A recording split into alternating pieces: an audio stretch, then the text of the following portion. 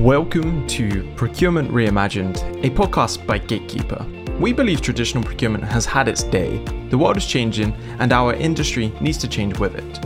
On the podcast, we share the best practices to help you streamline your procurement processes, navigate vendor onboarding, and ultimately get the most value out of your vendor contracts. I'm your host, Daniel Barnes. Hello, and welcome to another episode of Procurement Reimagined. We have something a little different for you today. We'll be bringing together a collection of the best insights from our previous episodes, taking a look at how our guests would reimagine procurement to unleash accelerated value at their organizations. Let's dive in.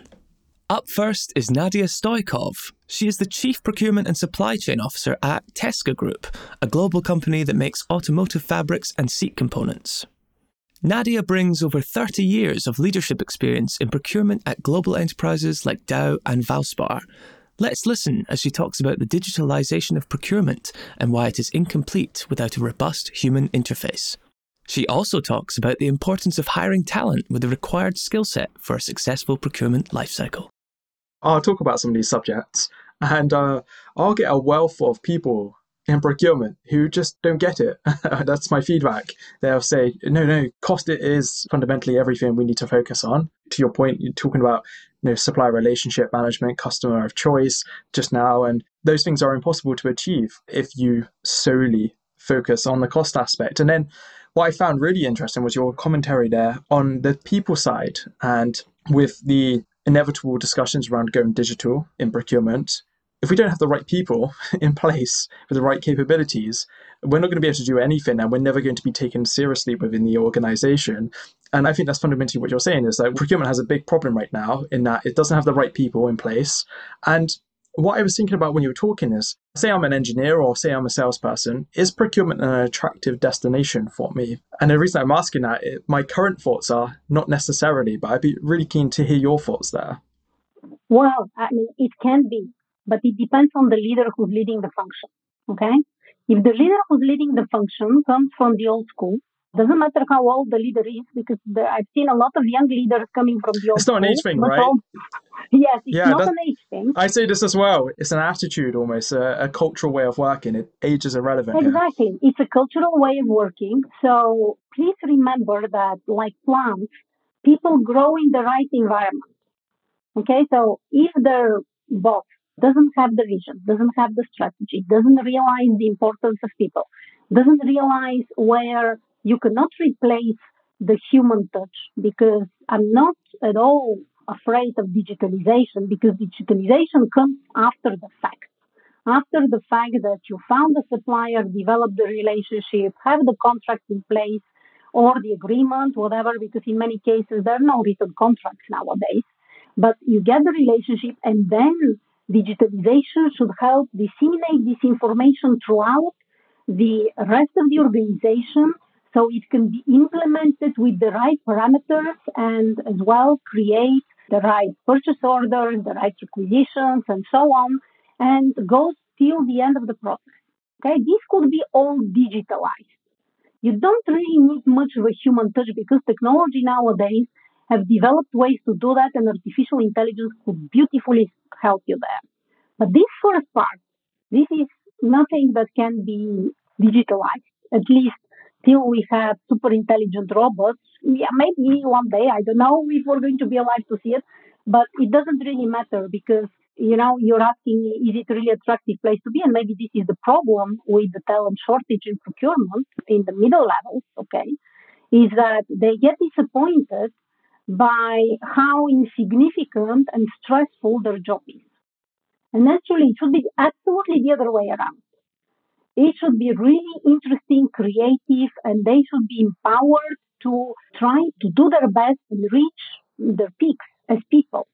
Of course, you could not have somebody super introvert engineer who has been in R&D working with a small team of common-minded people and talking techie with them to face the world and be a star in procurement.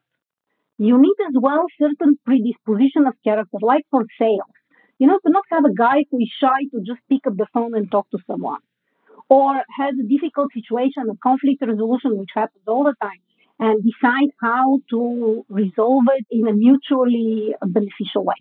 So there are certain personal predispositions, the problem is that if somebody is great in R&D, he knows the product, he developed the product. Let's put him in procurement. Okay, but everybody could advise you on the product. I actually don't really need to have all the specifications of the product and know it because the salesperson in front of me wouldn't know that either. Okay, their R&D guys can know it. And then we can bring our R&D right hands and they can talk the details. But the commercial part is what matters. The commercial part is what matters at the end. And then until it's realized in a company that sales and procurement are two sides of the same coin, nothing is going to change, because procurement needs to be seen as enabler of growth. And it is an enabler of growth. Because if you can run very optimized, lean and mean operations, and a huge part of your cost is actually procurement managed cost, okay, then you really can touch the bottom line very significantly with the decisions you make in procurement. And that is critical. That is critical for your competitiveness because then you can play with a good margin but low price and beat the competition. While the other way around, you're just eating up your margin. That's what you can do if you're on the commercial side. And I have to say, I'm grateful that in my career, I have been on both sides of the coin. And I have been as well in supply chain. And the more holistic view you have on how the business is run, the better you can perform in both functions. In sales as well. If you know how procurement works in sales, you can make miracles. That's another thing, you can look at the other way around. And that's why often in the organizations I've been in, we have had many interactions between sales and procurement to learn from each other. And we have played role changes and so on in difficult situations. And it's not only fun, you learn a lot. And each one of them realizes, okay, that's what I need to look for in the other side. And it doesn't matter who the individual is, actually, because they may change, like in your company. But the principle of how to prepare for a good negotiation is to know as much as possible about your counterpart, the company. There is a lot of public information these days, so it's not impossible. And get prepared on what you want to achieve and what is your really best case scenario of walking out of this, provided that there is no way that you can win at all. It's not a zero-sum game. You have to consider that the other part needs to get something as well. Otherwise, it's not going to happen in a permanent and positive way. Up next, we hear from Andra Fola, CEO and co-founder of Solutionary Minds, a human-centric personalised learning solution for procurement talent. Andra has over 15 years of procurement exposure and has held procurement leadership roles at companies like Amazon and Vodafone. She shares her insights on the importance of mentoring without micromanaging and the value of open communication with your teams instead of simply saying no. So how do we reimagine procurement during a recession period? I think it's valuable learning going through one. I know we can do it. So I have that inner belief that it's not something that is destroying you, but rather, especially for procurement, can create opportunities to grow. What I found works is in tough times, you are overwhelmed by a multitude of projects. So everybody suddenly has budget challenges, investment stops, reshuffling strategy.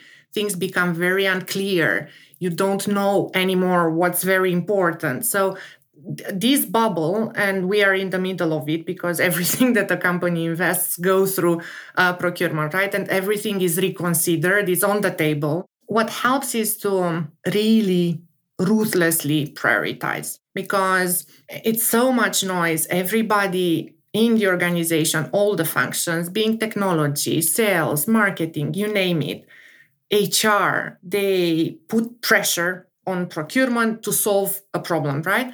So I think prioritizing, and the way I always prioritize is on impact, and ruthless. So I learned to say no in those times. I learned also not to optimize for everything. So in procurement, traditionally, you have an evaluation matrix. So you look at a lot of dimensions. can be cash, it can be TCO, it can be return of investment, quality, pricing, you name it, right? When you have these complex evaluation processes, it becomes very easily distracted on what's important. And neither your partners, the suppliers that pass through the same problem in their organization, are open to optimize with you for everything. So then it's important to clarify and sign off with a stakeholder what's important in that deal. Is it cash? Is it availability of supply? Is it me first? What is going to make or break that deal for the company? So again, prioritizing on projects and prioritizing on what's important and not everything for everybody. So that I would say from a work perspective, right? So how do you manage your projects? Now, from a personal perspective, you can very quickly burn out and you can very quickly be even more in the shadows. So it's important to have a stakeholder that you engage and becomes your sponsor. So talks on your behalf and makes things happen, right? So that's another dimension that works very well, to have somebody in the organization high enough to influence that you can go and make these hard choices happen, because otherwise you're in a fight with no support. So that's from a stakeholder engagement perspective. And then from a management perspective, I was very lucky. I had a manager back in 2008 that didn't stand in my way. No time for micromanagement, no time to question everything. Just gave me the trust and space to run with my projects and then use him, he was a man, as a sounding board, right? So I went when I had a challenge and I needed something to calibrate or get another opinion or something to move. So that worked very well. I think if you have also a controlling manager or on top of everything that's happening, it's impossible to cruise. So that would be my advice for managers is don't micromanage, just make room for your people. That's what I always advise, especially in these times. Let's welcome Sarah Kay, Vice President of Procurement at Spin, the ride and park provider. Sarah has over 11 years of experience in leadership roles within the procurement vertical across both small startups and large global corporations. Let's join her as she shares her insights on the difference between cost control and cost cutting and why you need both, and why you need a robust ERP system that consolidates, cleans, and analyses your data. So is the ideal situation to have cost control over cost cutting in your business? I think it's more of a process. So cost control is more of the start and how you should begin the journey. And cost reduction is more like ongoing little by little maintenance, right? Yeah, for sure. And based on your entire experience in this field, why is it essential that we look at cost control first and foremost as this sort of proactive standpoint here?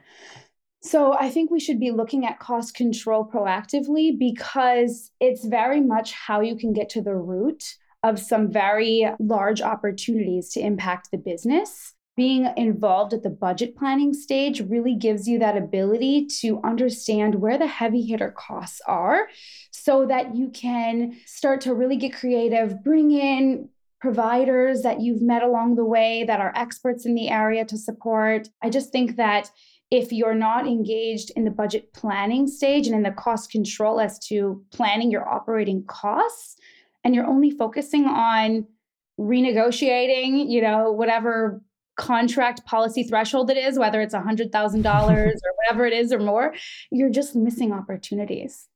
Yeah, I think this will ring a lot of truths with a lot of procurement professionals, because people always talk about this idea of early engagement.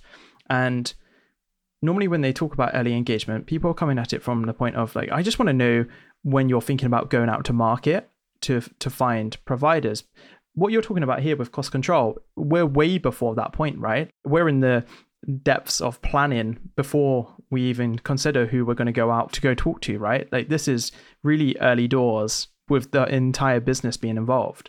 Right. This is at the corporate planning side, right? So this is when your entire business is planning how to operate and, what is essential to the foundation of the business. And I mean, truly, that is where you get the most opportunities for things to not be missed. So for example, if it's supporting recruitment for peak season, optimizing inventory to eliminate wasted overhead, mitigating excess logistic cost, turning deadweight inventory into working capital, or even, establishing a best-in-class BPO partnership where your company is struggling internally so that you can improve quality, have KPI reporting, reduce costs, and you can even generate revenue. These are reasons it's really crucial to have procurement in the cost control budget planning stages. Next up is Natalia Pilipchak, who is the Transformation and Excellence Director at Mobile Tele Systems, with 16 years of procurement leadership behind her at global enterprises like Philips, Unilever, and Microsoft. She explains how procurement can use the global crisis to trigger a pivot away from constantly measuring savings, and why excellence is doing common things in uncommon ways. To your point then, we've kind of set out what procurement excellence is, maybe some of the issues around porters and the viewpoint that we've got around it. Are there any specific strategies then that we can have to become sort of technologists, to become, I guess, a more leading figure within the business as opposed to a support function? Like, where are the starting points there where teams can be like, hey, we can start doing that one thing and we can transform our viewpoint within the business here? Okay. Well, maybe I'll try to describe it step by step, but definitely there are several pillars which we should keep in mind. And I think the first thing, I think now it's the right time for the transformation because, look, we had 3 years at least of the global crisis. And when you're in a global crisis, I think things are moving a little bit faster, and all the previous judgment, previous sacred code, they look not so obvious. And you can start to challenge them right now. Based on my example, this year we didn't have the savings target. I think it was first time in my life. Oh, wow. Yeah. Yes.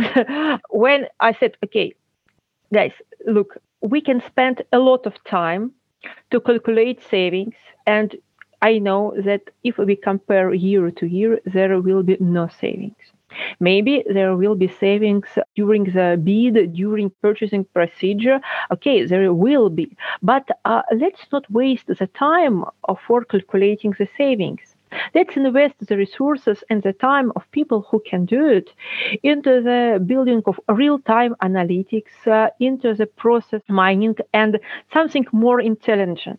And maybe we will put in other KPIs, which are all about keeping the management of the cash flow or having enough items on the stock, means the business continuity. And I think it worked because, again, let's think that now is exactly right period of time when you can challenge everything you have done before, particularly with the savings and KPIs, and you should gain certain resources to move your team forward. And later, what's happened? What kind of strategy the company may apply? First, as I said, they should be quite loud about the technology upgrade, because you see, there is a lot of startups which can help you to be more competitive in procurements. We can start to deal with these companies, but you need a budget. So if you are a procurement excellence director, I think it's right time to challenge your CEO and your CFO and say, guys, we need to invest into the procurement technologies. If you would like we to be faster, we are transparent, and we can show you everything in a minute time. So we need to invest into the digital part of procurement. I think it's require a lot of strategies with the leadership of CPO, and I think many CPOs suffer from the fact that they're sitting on the kids' table just next to the adults' table, and I say the big brothers or parents don't look very seriously on this little brother. And I think, again, it's good time to make changes, and it depends on many things. Technologies, it's already mentioned. First, I think as a second, CPO should change the mindset of his team and his people. And procurement people, they're really wired connected to the savings. They are not very, let's say, experimental. Because if they spend time on experiments, they can make mistakes, and they do not achieve savings, everything is bad. But I think that if we have enough room to experiments, to play with our process, to play with our data, I think we as a procurement will be much more successful. And I think the strategy which CPO should drive is giving enough room for experiments, like in product development, like in every other, let's say, creative and business-oriented function. So it can give enough space for experiments. And I think the third part, if you have enough space for experiments, you should be very consistent in explaining to your team and to your business that there will be no punishment. Because when I start to work with real-time data, I think it was really big resistance, both from the team and from the management, because the big procurement team was quite scared because, well, if you show that we are not excellent in performing our KPIs, we will be fired. We lose our bonus, we lose our salary, we lose our security. We don't want to deal with you on this matter. But I said, okay, guys, if not me who put it on the table, there will be other departments who will do it on behalf of myself. And I think it's much worse. I think we should play the leadership role in showing and understanding who we are and what we are. And the second thing that CPO must bring this, maybe not ideal numbers, but real numbers to the board and to say, guys, just to be more consumer-centric, just to be faster, just to be more, efficient or effective, we need certain investments, we need certain support, and we will bring this, and this for such investments. I think there's three things, as I said: technologies, entrepreneurial mindset, and experiments, and the room to make mistakes, and the leadership, of course. I think there are 4 strategies that we should apply exactly at this period of time. Our next guest is Rhys Thomas. He is the head of procurement at Graze, a UK-based healthy snacking brand. He describes himself as a motivated and innovative buying manager with over 16 years of buying experience behind him. Rhys believes that procurement excellence needs a system that allows you to identify root causes to solve problems and includes well-defined specs for your analytics stack. Is that the benefit to digitalization, in that it allows you to do the value add piece more? I definitely think it's one of the key benefits is it frees up time and it gives you more time to focus on what you should be focusing on. The other benefit I see is very much about having all the information to one location. So avoiding duplication, if you think about when you go through a contract negotiation, having the ability to have all the contracts say in one location and both internal and external parties being able to feed into that prevents all those times where you've sent a contract out, you get back version 2.123, and then half a day later you think you've been working on this and the supplier's been working on a different contract because it's not. That was my life. I spent a lot of time as a contract manager within procurement, and I can't tell you how many contracts I've been negotiating. For the supplier to have sent me back one to review on a Friday, I review it on the Monday, send it back, and they're like, oh, actually, we worked on it over the weekend. We've got a version 3.1. And I'm just like, what? In what world does this make sense? So I'm, completely aligned to that problem. And just having everything in one place is so, I think, almost undervalued, because procurement are so used to working in like disparate ways of, we might have some stuff in local, we might have stuff in the cloud, might have stuff in SharePoint, and we have links from a tracker, which is normally an Excel or Google Sheets, out to all of these places. But it's just so tedious to maintain that. And I think just the freeing up of time and having everything in one place is wonderful. I guess what I want to also ask you is, what are some of the pitfalls here though? Because I appreciate that both of us are, and we've discussed the whole digitalization piece over the last couple of months and had some good conversations. We're fans of it. And when you're fans of it, you can see it through rose-tinted glasses. But are there any pitfalls that you see about turning procurement digital? I mean, yes. If I look at the industry and look at what's happened around the space, there's more and more systems, more and more offers from a digitalization. And now we're in a position where if you go out, and I've been doing some work on systems recently, you go out to market, you look, okay, who's out there? And you can find 50 options and 50 different people who can do some element of these of what you're looking for.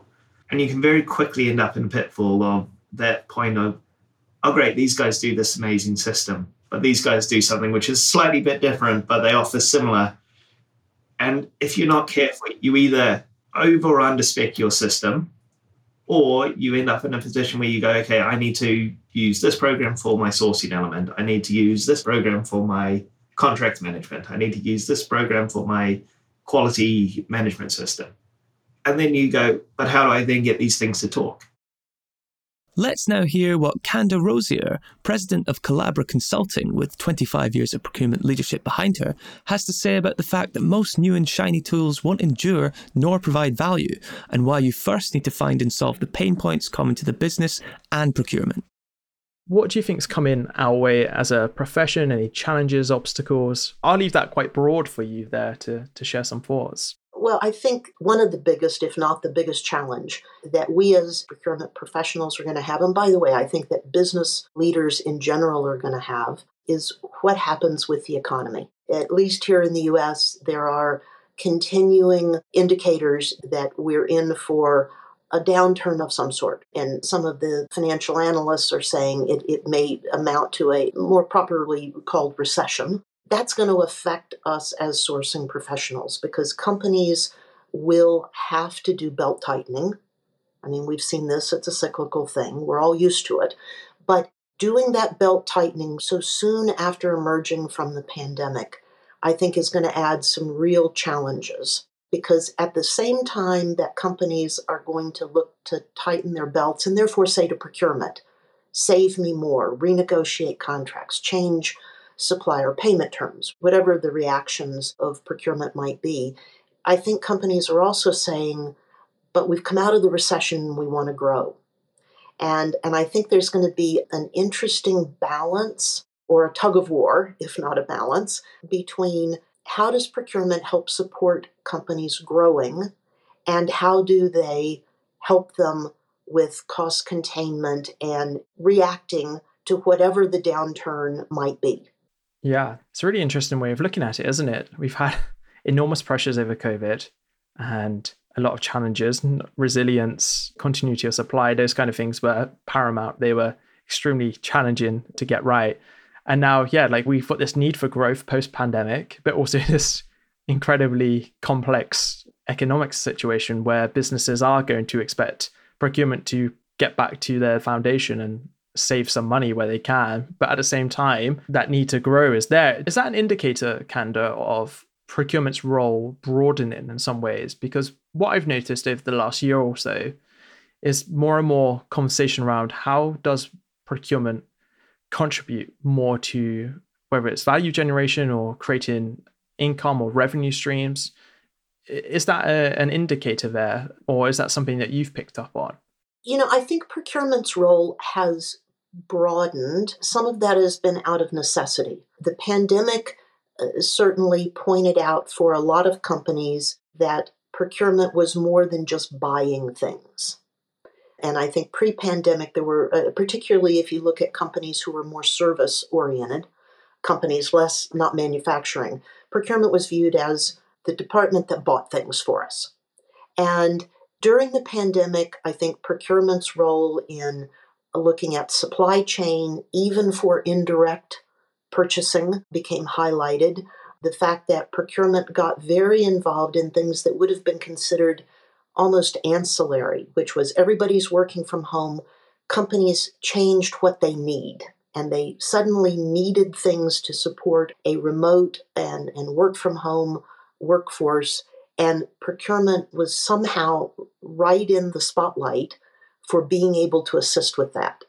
And so I think that there was a natural broadening of procurement scope. I think that, as you've said, over the pandemic, companies also started looking for alternative ways to not just cut their costs, but to grow and to add revenue streams. And in a lot of companies, procurement became more involved with that. And then I think if you add into that, there's been, even certainly pre-pandemic, an increasing recognition that companies have to put a huge emphasis on risk management, governance, all of the types of things, whether it's cybersecurity or regulatory. And the pandemic brought some new aspects of that, particularly around health and safety and that sort of thing. And procurement, I think, has begun to find themselves increasingly involved in things like risk and governance, which, by the way, I think is a great transition. It's a great evolution for our profession. Up next, we meet Eloise Epstein, a partner at Kearney, one of the leading consultancy firms. Eloise tells us why we're not doing risk management if we have a large supplier base, and shares a snapshot view of a framework for doing risk management correctly. What are the biggest issues you have with current tech providers? And I'm asking this as well, being a tech provider in the space, right? Like, I almost feel like we could get shot down. I'm giving you freedom here to shoot everyone down in the space. And you've kind of touched on some of them, right? Like just now in that, if we made a company today, they would align better to your vision than companies made probably over the last, 5 to 10 years, and especially pre-pandemic. Is there anything else that you think procurement tech, contract management, technology, we can go as wide as we want here with that definition. Is there anything that they're getting wrong time and time again? Well, I think there's two things, and I'm not going to miss an opportunity to drag big ERP, but like I got interviewed for an article some time ago, and they asked me to play out 50 years, and I could not let go. I said, if we do not get rid of the ERP, we will never get to any future. Like they wanted the flying cars and the, jetpacks and whatever else. And I was like, look, we have to ditch the ERP. And so this is probably not to the tech providers. This is to the heads of supply chain and CIOs. And I have a chapter in my new book that is, we are living in a post-ERP world. We just haven't accepted it yet. And so I really just take aim at, let's just say, that audience and really thump them over the head repeatedly, because that's what's holding us back. And this legacy thinking that the ERP, that's one. And then the other one is just, well, actually, I'll make 2 points that are related. AI or data is the new oil, or all I hear is AI, machine learning. AI. Oh my God. Yeah. Everywhere. And actually, as a subpoint to this, I'll see if I can keep all this threaded together. The question clients ask me the most is about blockchain. And I just tell them it's nonsense. And the relief just comes over them. So like anybody that has blockchain, I stop listening to them, and then I roll up the newspaper to swat them away. But to go back, so like this, AI nonsense. Every startup does this. Every tech company does this. First of all, the clients don't understand it. Second of all, certainly the sales reps don't understand it. It's irrelevant. And so, okay, my assumption is you have all that under the covers. Good, go do that. We don't need to know about it, right? Right, exactly. And then the other part is, and I saw this on LinkedIn and I didn't capture it. But right now we're getting the big chat GPT, it's out there everywhere. And how's it going to change procurement? We're asking the wrong question. This quote was, you're not going to lose your job to Chat GPT. You're going to lose your job to the person that figures out how to use it better than you. So hopefully anybody listening to this, if they know where that quote was, please let me know. Because that's really it's applying these concepts to what we do. And so we have to improve our literacy and our understanding of this stuff. So the tech companies coming in and just wah, wah, wah, wah, wah, it doesn't help. No, on the AI point's super interesting, right? We have an internal channel where we talk about AI, but we don't talk about it outwardly very often because hardly anyone understands. And I think I listened to something with you and Sarah Scudderer, and you were talking about your very deep machine learning expertise, your understanding is the research, and I followed a few of those and just got completely lost, if I'm being honest, in that. I was this is going to require a dedicated amount of learning to truly understand how this all pulls together, because it's not just one layer, there's a web of things. And procurement pros, maybe legal pros, contract management pros, they just don't necessarily care about this. They just want to know, how's this going to get me from A to B and do it in the most efficient way possible? So no, I'm glad that I asked that question. Yeah. And so I spend a lot of time in my new book on this question. And to your previous point about I'm always churning on these ideas, the fact that I just get pummeled by AI, even by my colleagues. And it's just at a certain point, it's does anybody really know what you're talking about? can we just stop? Like, what are we trying to get at? And an understanding, because AI is not a magic button. There are no magic buttons in technology. And so we have to really appreciate the nuance. And oh, by the way, all these algorithms are fed by data. Well, guess what you just told me not you, but like I just found out that every organization has terrible data. So don't be talking about AI if we're not having a conversation about data. We wind up this episode by listening to our last guest, Michelle Vita, Senior Director of Procurement and Strategic Sourcing at Datadog. Michelle is a thought leader who specialises in transformational procurement processes and has over 11 years of experience leading procurement teams. Let's listen to her as she explains how you can leverage data for building agility into your procurement processes and why a collaborative attitude is the cornerstone of agile procurement. You mentioned here sort of that classic procurement persona. Could you maybe break down how you see it? Because I've heard you talk about the classic, more traditional procurement professional and this new professional, sort of the agile jack of all trades professional. Yeah, I think at one point in my career, I was probably leaning more towards a classic procurement professional because that was the environment that I was in. I was working for a construction company and purchasing the same things over and over. So it was kind of like a plug and play, like we were running a 7-step process, just same thing every time. I mean, if you're buying construction services, you're redoing, a lobby in a building, or you're putting on a new roof on several different buildings throughout the portfolio. It's the same thing over and over. So you're kind of just a little bit myopic. You're running this process and there's really no thought around how can we make this better? How can we make it more efficient? How can we use technology to automate certain parts of the process? Because I just don't think in an environment like that, there's really an appetite for that or really a need, because you're not doing anything that intense. Like there's nothing outside of the box that you're doing. There was never a time that there was a project that it was like, wow, we've never done something like this before. It was just always the same thing over and over. And it's not to say that folks that are working in a classic procurement environment are less than those that are working in agile. I just think that it's two different types of people with two different types of responsibilities. So with agile, I think it's more so, one, it's just such a larger scope of things that you need to deal with on the day to day. So like, for example, at my old company, when, we were running like a 7-step process, it was very clear what our role was and where we came in the process. And it was just a very like black and white. And my role now bleeds into so many different areas and we get involved in so many different things that the end-to-end procurement process is much longer and wider than it was in that like classic environment.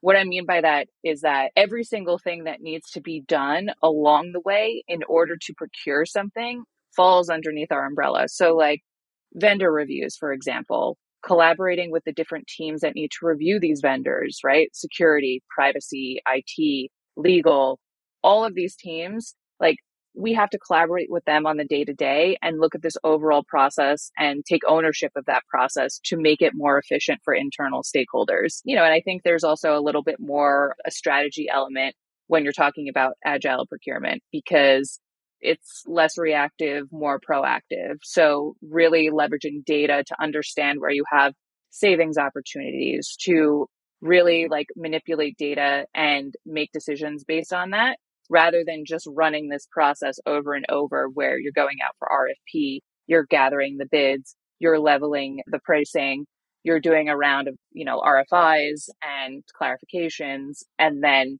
ultimately picking a vendor and just contracting them and then passing it off. So, I think that I'm very lucky in that my team is very agile. And again, like it's not to say that a person that was in a classic procurement environment can't make the transition. I did. There's people on my team that had just a different thought process, like always a hunger for making things more efficient, always like wanting to automate things and just not sitting back and being like, okay, well, this is the way it is. Like that is something my team never does. Like they're always raising their hand and being like, I don't like the way this is operating. I want to fix it. So I think that's a huge part of it too, is just always that want and need to be better and more efficient. Thank you for listening to this episode of Procurement Reimagined. We hope the insights our guests shared delivered value for you and will help you reimagine procurement in your own organisations. If you enjoyed this episode, be sure to catch our fortnightly episodes that drop every second Wednesday. Be sure to also click on the Gatekeeper link to learn how our management solution delivers visibility, control, and compliance to our customers. Procurement Reimagined is brought to you by Gatekeeper. To find out more about Gatekeeper and how our vendor and contract lifecycle management solution is delivering visibility, control, and compliance to our customers, visit www.gatekeeperhq.com. And then make sure to search for Procurement Reimagined in Apple Podcasts, Spotify, and Google Podcasts, or anywhere else that podcasts are found. Make sure to click subscribe so you don't miss any future episodes. On behalf of the team here at Gatekeeper, thanks for listening.